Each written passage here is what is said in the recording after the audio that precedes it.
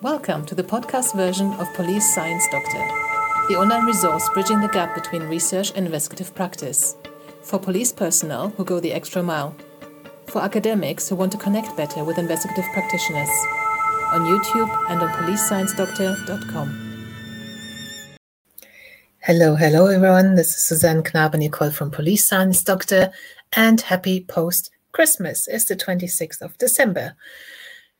This week's Police Science Snippets, as every week, is 3 bits of information I have extracted from academic research articles in the fields of police science, criminology, investigative psychology, forensic psychology, intelligence, all that good stuff. And I try to find 3 bits every week that I think are actually actionable and practical in some way. A lot of research is very abstract or very niche or about methodology and can't actually be put into practice by practitioners. So I try to find those bits that I think can be put into practice. I talk about them on this live stream every week, every Tuesday, and also I send them out straight into your inbox every Tuesday with the link to the original research article, so you can follow up if you're interested.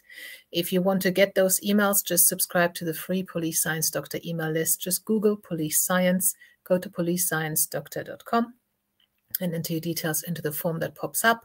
Or if it doesn't pop up because of your browser setting, then just scroll to the bottom of every page and you'll find the form there. So what we're covering today is, the first one is about citations versus arrest. Now, this is an American term, a citation. We don't use that here in the UK, this term, so I'm not 100% sure what it means, but it's an alternative to charging someone and dragging them to court. So I don't think it's quite the same as caution here, but yeah, so to all you American folk, probably Canadian folk as well, I'm sure this will make sense. So while citations are not used frequently, they're discretionary, so the police officer can decide whether they're appropriate or not, but they are associated with lower rates of both detention and jail sentences. These findings are evidence of a custodial inertia, where defendants who begin their cases in jail are progressively more likely to be there during and after case processing. This points to a potential role for citations in lieu, or instead of arrest, as a tool to help reduce jail overcrowding. So please, if you know what a citation is exactly, please put it into the comments for everyone else who's not quite familiar with the term. When I tried to look it up, it said something about appearing at a certain place and time when requested. So, but it seems to be some kind of alternative to arrest. And if you can keep someone away from the court, if you can keep someone away from jail, they actually reoffend less. The second one is about white jurors and victim ethnicity. A study found that showing photographs of white victims pre or post-mortem, so before the crime and after they were killed, to white mock jurors resulted in more guilty verdicts compared to not showing those photographs. However, this effect was not observed in the same way for Black or Latina victims. So this effect was observed in white jurors in relation to white victims. Obviously, it makes you think about how the ethnicity of the victim should be related to the ethnicity of the jurors, the other way around, rather. The last snippet for this week is about accountability and prison misconduct. There is an inverse relationship between religious involvement and misconduct among prisoners.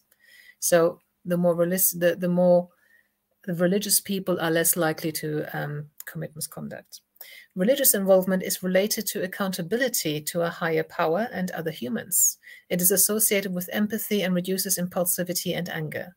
Accountability as forward-looking, active responsibility may play an important role in the restorative rehabilitation of prisoners. This does not mean we should try and manipulate prisoners into believing in some kind of religion, but giving them some kind of accountability and goal, and they're talking about forward-looking, some kind of forward-looking responsibility does help in the rehabilitative process. So that's something that obviously we should be looking into. I hope that there was something of use to you in these snippets. Again, you guys have so many different professions. I can't, obviously, I will never guarantee that snippets at any one particular week will be relevant to your particular role. However, if you are on the email list, you also have access to the read page on the website, on which you will find all the previous snippets, all 159 of them, as PDFs. So you can download them, scroll through, and see what actually is relevant to your particular role. And I hope that you will find something there. And that was it for this week. So thank you very much for watching, and I'll see you next week. Same time, same place. See you soon. Bye-bye. Thank you for listening. I hope you found this content useful. You can get access to each episode's transcript with key learning points, timestamps, and references if you get yourself onto my mailing list. Just go to the main website on policesciencedoctor.com, and on the bottom of each page you will find a sign-up form for notifications of new content. Just enter your first name, your preferred email address, and the type of organization you work for. You will not get any spam. This is just for me to let you know about new content and for you to get access to all the transcripts.